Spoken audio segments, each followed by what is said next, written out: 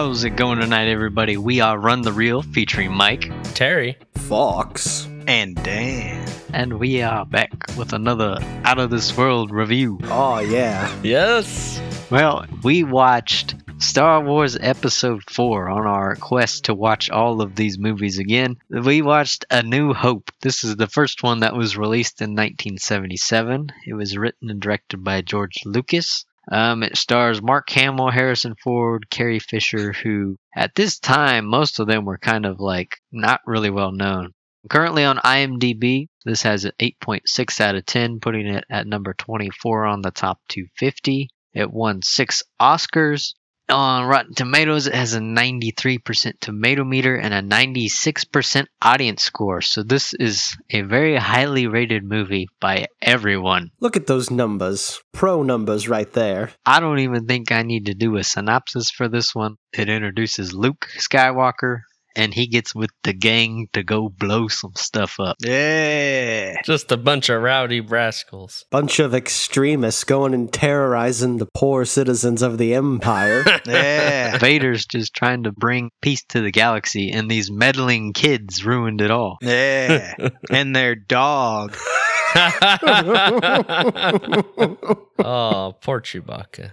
Oh. Anyways, I think I know what the answer would be to what do you guys think of this one. So I'm going to ask something different. What were your impressions watching this one again this time after seeing all the other movies? To clarify, we did all watch the remaster with like the CGI and stuff, right? Nope. I watched the theatrical version because I have all the theatrical versions. You have them? I have all of them, yes. Wow, nice. So I watched that this go around. I watched the remastered. So did you watch it on Blu-ray or just like the DVD special edition? Blu-ray. Same here. So all the changes. Like the most recent version they released, yeah. All right, we can discuss all that later in the review. If you don't know what we're talking about here, there's some different versions of this movie out there. Mainly the new ones, George Lucas came back around and started playing with some stuff, adding some CGI in there. He changed Han shooting Greedo. And then, I don't know, with the Blu-rays, did they change stuff again, or did they just update what George Lucas updated? I don't imagine it's much of a quality update. I think they just did like remasters on this one mostly. The most recent like change I can think of that was like significant was they edited the Han versus Greedo scene so that it looks like they shoot at the same time. Yeah, it makes it look like Han kind of leans out of the way of the bullet or something. It's kind of weird. It looks very awkward. It is weird because they have to move him like digitally or whatever. They move his head so he's just still as a statue, and then the head all on its own is like, boop, goes over to the right some. It's so weird. I don't know why they changed it. I'm sorry, Mad Mike. You had a question that launched us off into this ranting. Yeah, sorry. We can get more into the changes later. Yes. I just asked what your guys' impressions were watching this one after we've moved through. How many movies have we watched now? 5? It feels nice to come back to like the classic, you know, like we've been kind of going through all the, well, not, I guess they're not the newer ones anymore, but like kind of a mix of both, I guess, this generation, last generation, and now we're back on the original generation. And it's like, this is where it all began. It's kind of interesting to get back there, to remember what it was like before. It's like going home for a big old Thanksgiving dinner. A breath of fresh air. What was kind of interesting, I think, was how little, like, world building and fleshing had been done at this point. Because it was the first thing in the franchise to happen. So people were, like, calling the Jedi and the Sith, like, wizards and sorcerers, and your ancient religion has no place in this time. And they say a bunch of things that never come up again, you know, after more material has been generated and the world has been fleshed out better. But it's kind of fun just to see what it was at its raw core as a purely plot-driven film. Well, if I remember correctly, George Lucas wasn't planning to make another movie in this, was he? He didn't think it was going to do good. He bet with Spielberg that Spielberg's movie would do better. Well, when this was originally released, it was just called Star Wars. There was no episode 4 or anything like that tagged onto it. It was just called Star Wars. And then, I believe if I remember correctly, they took it out of theaters for a little bit, and then they put on the other taglines after it was doing so good. They were like, we need to do more of this. So the changes were always there from the beginning. They've been like, we'll add this to the movie. We'll add this to the movie. For this one, most of the changes are actually decent. Like, I could see myself watching the Blu-ray of this or the DVD special edition of this one and it'd be okay. The most egregious things are switching up Han not shooting first, which he does in the theatrical one. And then the CGI Jabba the Hutt is the other one that's pretty egregious. Man, when Han steps over his tail, that is like one of the worst digital effects I have ever seen in like a theatrical film. I don't feel like Han Solo would step on Jabba the Hutt's tail, you know? And Jabba wouldn't just be like, "Oh, my dear boy," after having his tail stepped on. Well, they had to do something because he's this big old slug and he's just walking behind the stand-in, which if you can find the clips of the stand-in, it's pretty interesting watching that. Yeah, other than those two changes, most of it is just like fixing up explosions, adding in better CGI or effects over matte paintings, remastering it so it looks better. I mean, the theatrical cut, it looks old now. It's got all the film grains in it. It's dirty. You can tell sometimes the lightsabers, the effect doesn't go on them quite right, and you can see the stick they're using. So it's mostly harmless changes Lucas makes to this one. Yeah, I think most of them are on Tatooine that I don't like. Like, they just add a bunch of CGI creatures, like, filling the background up, and it gets, like, overbearing. Those are horrible. I hate them. Yeah, there's, like, one weird transition where this giant, like, dinosaur walks across the screen, and it's like, ugh, this is terrible. And it's like bad CGI. Like, it's not like good. It's horrible. It's atrocious. It's interesting having seen the special edition of this the most, I think, out of any of it, and going back to the theatrical cut. Almost all the stuff he adds in doesn't even need to be in there. Right? You don't need Han talking to Jabba. You don't need all the CGI beasts when they're first getting in the Mos Eisley, because you get a whole bunch of cool aliens, practical effect aliens, when you get into the cantina and stuff. Like, they even replaced the Wolf Man. He's not in the special editions, and he's so cool looking. I do think, it's probably because of the remasters, but I do feel like it holds up pretty well in terms of, like, effects and stuff. I'm sure they did touch up a lot of them to make them better, but I feel like, yeah, for the most part, it feels pretty good, like, in the universe, and watching, like, the blasters and the lightsabers. Sure, it's, like, from the early 80s or 70s or wherever this movie came out, but it looks pretty good. I can agree to this since I watched the theatrical cut. The lightsabers are honestly the worst part of the CGI stuff. The blasters look great. The explosions look great. I mean, you can see the boxes on the TIE fighters, but I mean, that's just going to happen with getting better TVs and stuff. But as far as all the effects go, yeah, everything looks real good still. I think it maybe in part that's because I always think about this movie in terms of, like, what was it comparable to in 77 and throughout the 80s, Like, when it first came out, this would have been, like, kind of lumped in with stuff like Flash Gordon and Buck Rogers. But it's so much better.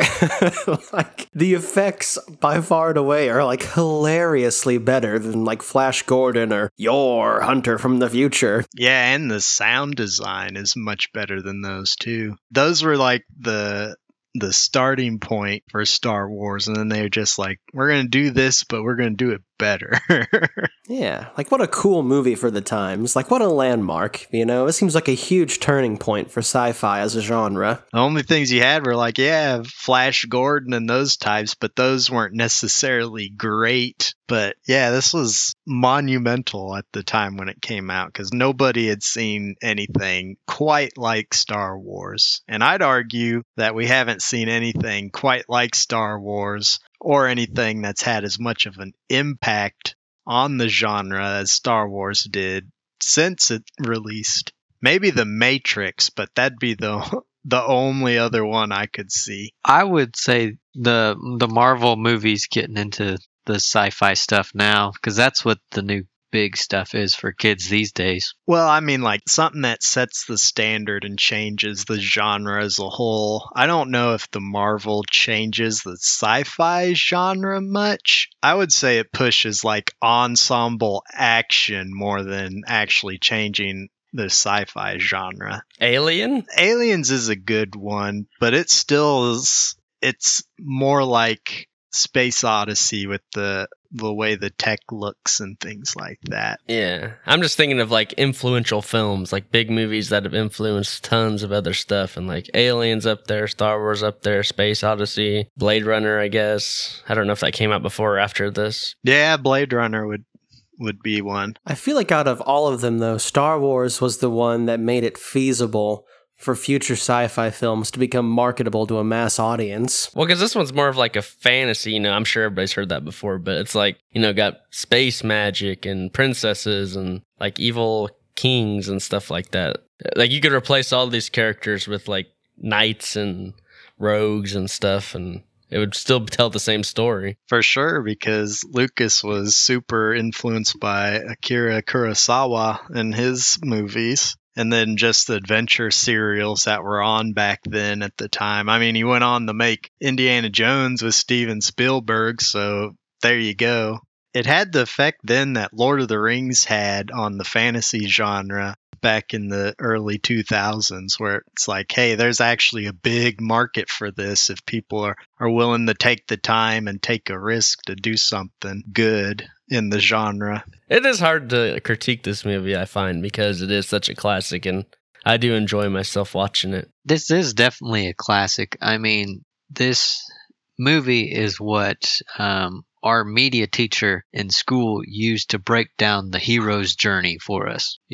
Beat for beat, this is, the hero's journey. It's a traditional fairy tale, but in a setting and genre that hadn't had a traditional fairy tale told in it before. So the only thing I can compare it now to is the like Avatar, The Last Samurai, Dances with Wolves, right? It's the same story, but in different locations and time periods. Even though all the beats, it keeps it interesting because you're seeing how they're going to twist it in their new setting. So it's one of those things where nobody had done that kind of story in an epic sci-fi fantasy adventure. I do think my favorite moment in this movie is the cantina scene. I love that room just full of crazy looking creatures. I was just having a blast looking at all these weird looking things. I mean, like, this is fun. Like, this is cool. I think this movie does a good job of that. Even we were just bashing on the remasters, but even with it, like, I think like they do a good job of just establishing how big the galaxy is and how vast of like these different species and stuff are. For sure, yeah. I was trying to count how many different species you see, and when we got to the cantina, I lost count.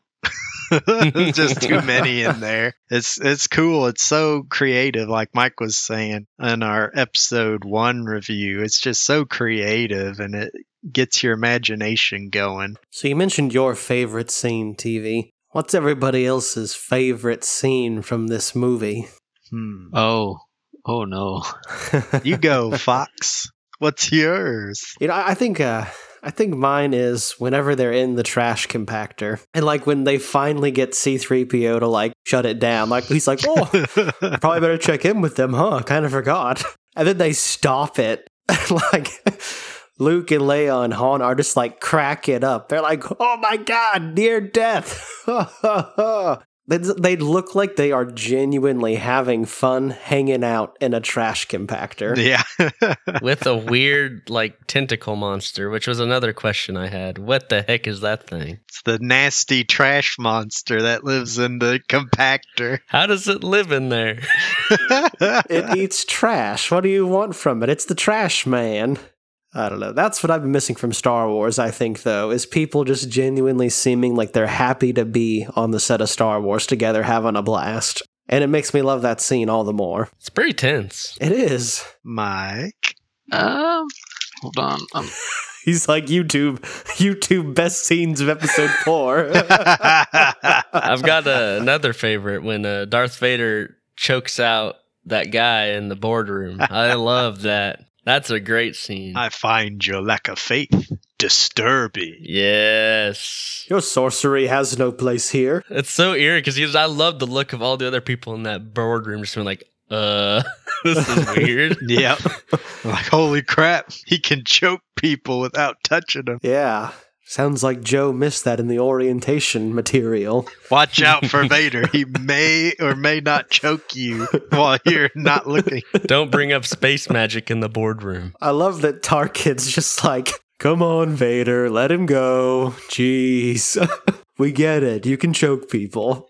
And it shows how cool Tarkin is, because it's like you got this super imposing bad guy who answers the Tarkin and does what he tells him to do. So you're like, holy crap, this guy is like on top of things. Yeah, Vader's just the muscle in this movie. I think I've thought about it, and I think my favorite scene is when Han and Luke get into the guns on the Falcon, and they're gunning down the TIE fighters. That is good. So intense, so fun. The music is just like going to town during that scene. It's like, oh, that's like everything you want out of Star Wars right there. That's another moment where you can tell the actors are just having fun too, because they're just smiling and blasting and whooping and cheering. Yeah.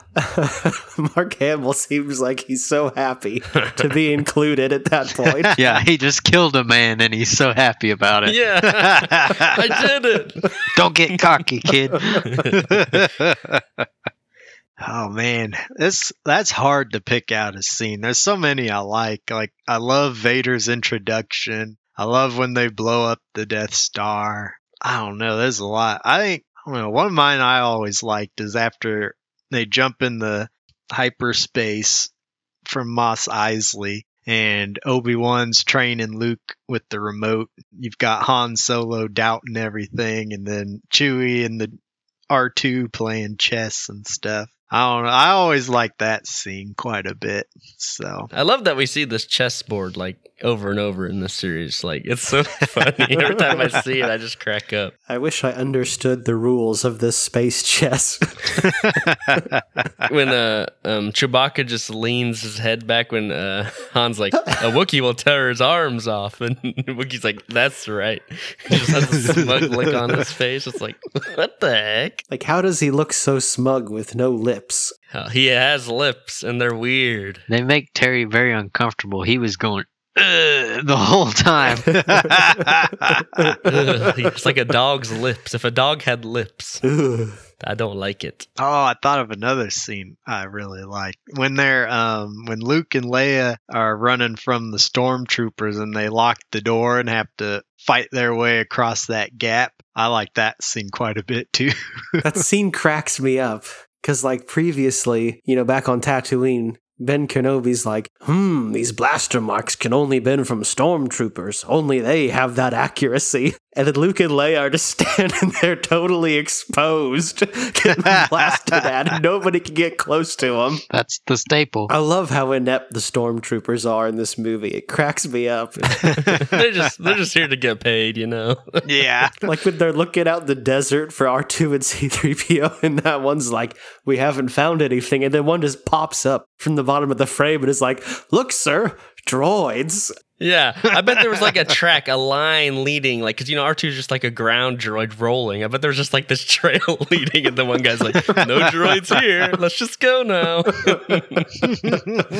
Something I love about this one that's really not in any of the other movies is the charisma and chemistry between all the characters in it. Like, you have Han, Luke, and Leia. They're so charismatic. The charisma is there, the chemistry is there, and that's lacking in like every other Star Wars movie. I think they have a good energy. I wouldn't say like the acting's amazing. I think Luke's a little iffy, but I think there's enough like energy behind it. Iffy? Yeah, he's not the best. What's iffy about it? Just his like delivery. He's always like, well, I don't know about that. It's kind of, he's so, I don't know.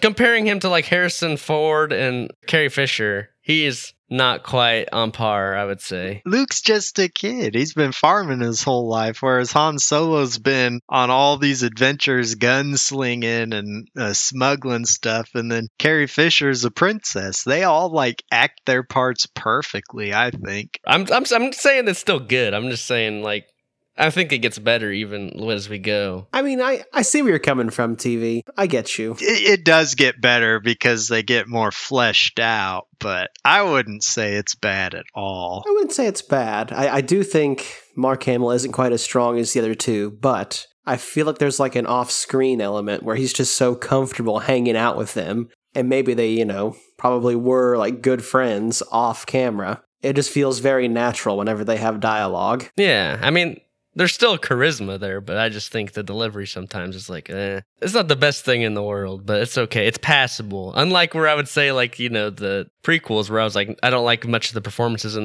these series at all. Where this, I'm like, I like these guys. I feel like they actually have like energy and charisma to them, and feels like they're actually friends. Man, what else to say about this one? I mean, I guess I can bring up a couple more minute complaints. Yeah, no, I mean, you let's hear 'em. We'll berate you into oblivion. It's fine. Don't worry. My next complaint. I mean, and once again, I understand why it is the way it is, but the lightsaber fight between Vader and Ben Kenobi is a little iffy. It's a little better than I remembered it being, actually. I don't know if maybe the remasters helped that or not, but it's still very just much two old guys swinging sticks at each other. Yeah. Maybe if we just don't talk about it, it'll... just think about it. Imagine it in your mind and just don't talk about it. So when they were doing this one, they didn't know how they wanted the Jedi to fight with the lightsabers yet. So this one, they were like, all right, the lightsaber, treat it like a two-handed weapon as opposed to single-handed like we see in most of the other sequels of this. And they are legitimately a guy in armor and just some old guy, so it's not... Yeah, I mean, Alec Guinness was in his, like, late 60s at this point, wasn't he? Something like that, yeah. And, like, I don't feel like the Vader suit was very flexible at this point in production. So I think that, I feel like there were some limitations, but there is a scene where Vader, like, kind of holds it pointing out from his chest and just kind of jabs at Kenobi. And it is kind of rough, but hey, I like to imagine it's a lot cooler. That's something that does not hold up very well compared, even to episodes 5 and 6 where the lightsaber duels are actually good, especially compared to the prequels. But then again, back then it was the first time anybody saw two people with, as Lucas calls them, laser swords fighting each other in space. So, all right. So my other complaint is I do feel like the pacing feels a little off in this movie. It does slow down every once in a while. I think it might be like maybe 20 minutes too long. What would you cut? Yeah, do tell. That's always my question when people bring up the pacing or why it's long. What would you cut? I feel like the movie ended after they escaped the Death Star, and then it felt like a whole new movie of them destroying the Death Star to me. I feel like they could have cut it there and then did something else to destroy the Death Star, like inside while they're already in the Death Star, or maybe they could have just did it in the next movie, I guess. Or you could cut some of that stuff at the beginning with the droids. I feel like they're not nearly as fun as the other three characters. That's what I would cut. I had forgotten how much I liked C-3PO's humor in this movie. And looking back at the prequels, I guess talking about kind of how we feel about this one now, I feel like they kind of missed the mark on his humor after this trilogy. I feel like they kind of dumb it down and make it a little just more mean instead of kind of sarcastic and dry. And it's more humor at his expense as opposed to him having a interesting relationship with R2-D2. I really enjoy C-3PO and R2-D2's relationship. I think it's really funny and interesting. And I love how you can tell exactly what R2's saying from the tones and chirps of his beeps and just how C-3PO responds to him. I always thought that was cool. But yeah, I don't know. I could see cutting some of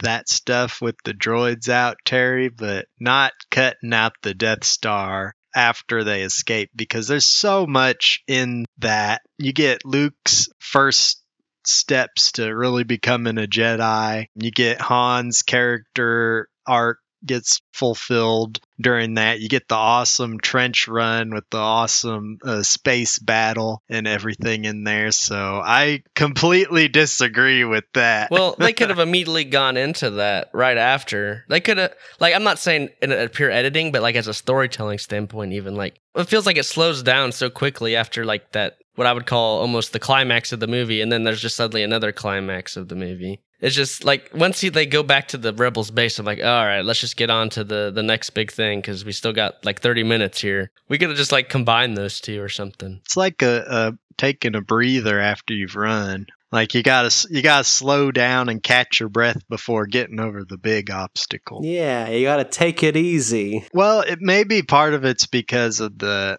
remaster, because they add in a lot of scenes during that with Biggs and setting up his relationship with Luke. So that's completely absent in the theatrical cut. Okay, so I'm not crazy. His relationship with Luke, yeah, was new. That wasn't in the theatrical cut. Okay, because I did not remember that, but it looked pretty like normal, so I was like, I must have just forgotten. Yeah, that iconic character that just gets killed. Biggs is iconic. How dare you?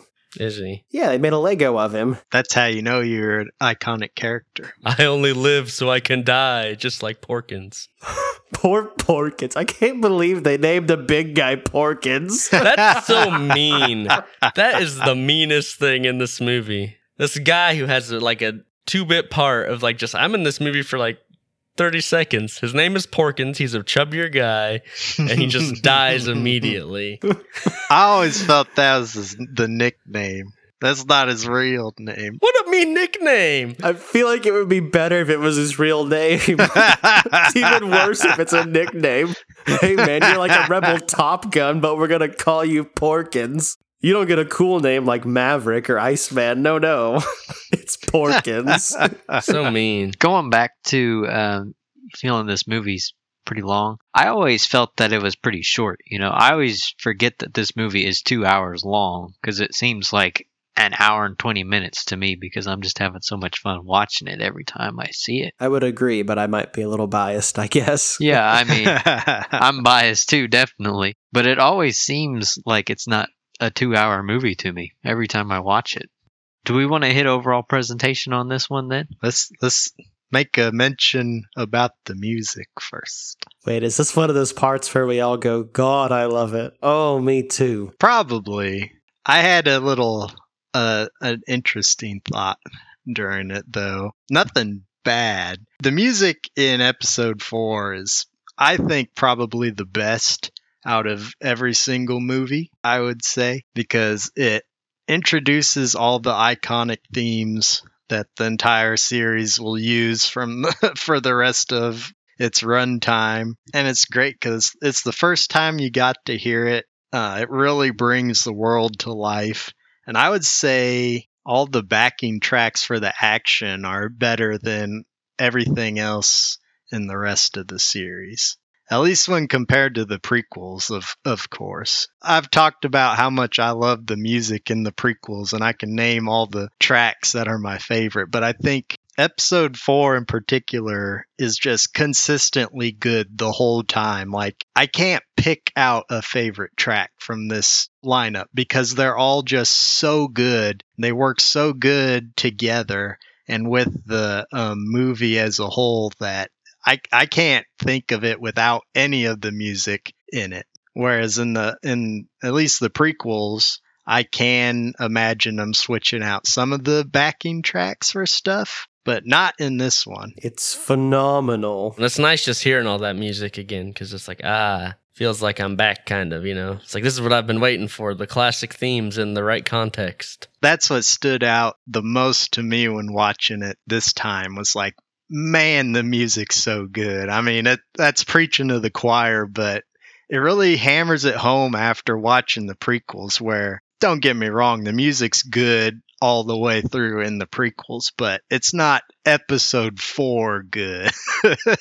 Yeah, that iconic scene where Luke comes out of his house on Tatooine, you know, and you have the two planets in the distance and the French horn solo comes in. Ooh, That's nice. Like, what an iconic scene in film as a whole. Man. Oh, yeah. Everybody knows that. Probably the best shot of the movie. Yeah, I would say so. Yeah, probably the best shot of the film. All right, well, let's hit that overall presentation. We have a scale in this hive of scum and villainy. It goes from burn it, pass, watch it, or buy it, in that order. We all kind of give a brief overview of our thoughts, give it a rating, and then we try to average it out. So who knows what we'll pick, but I have a pretty good feeling. I think I know what we're all going to pick too.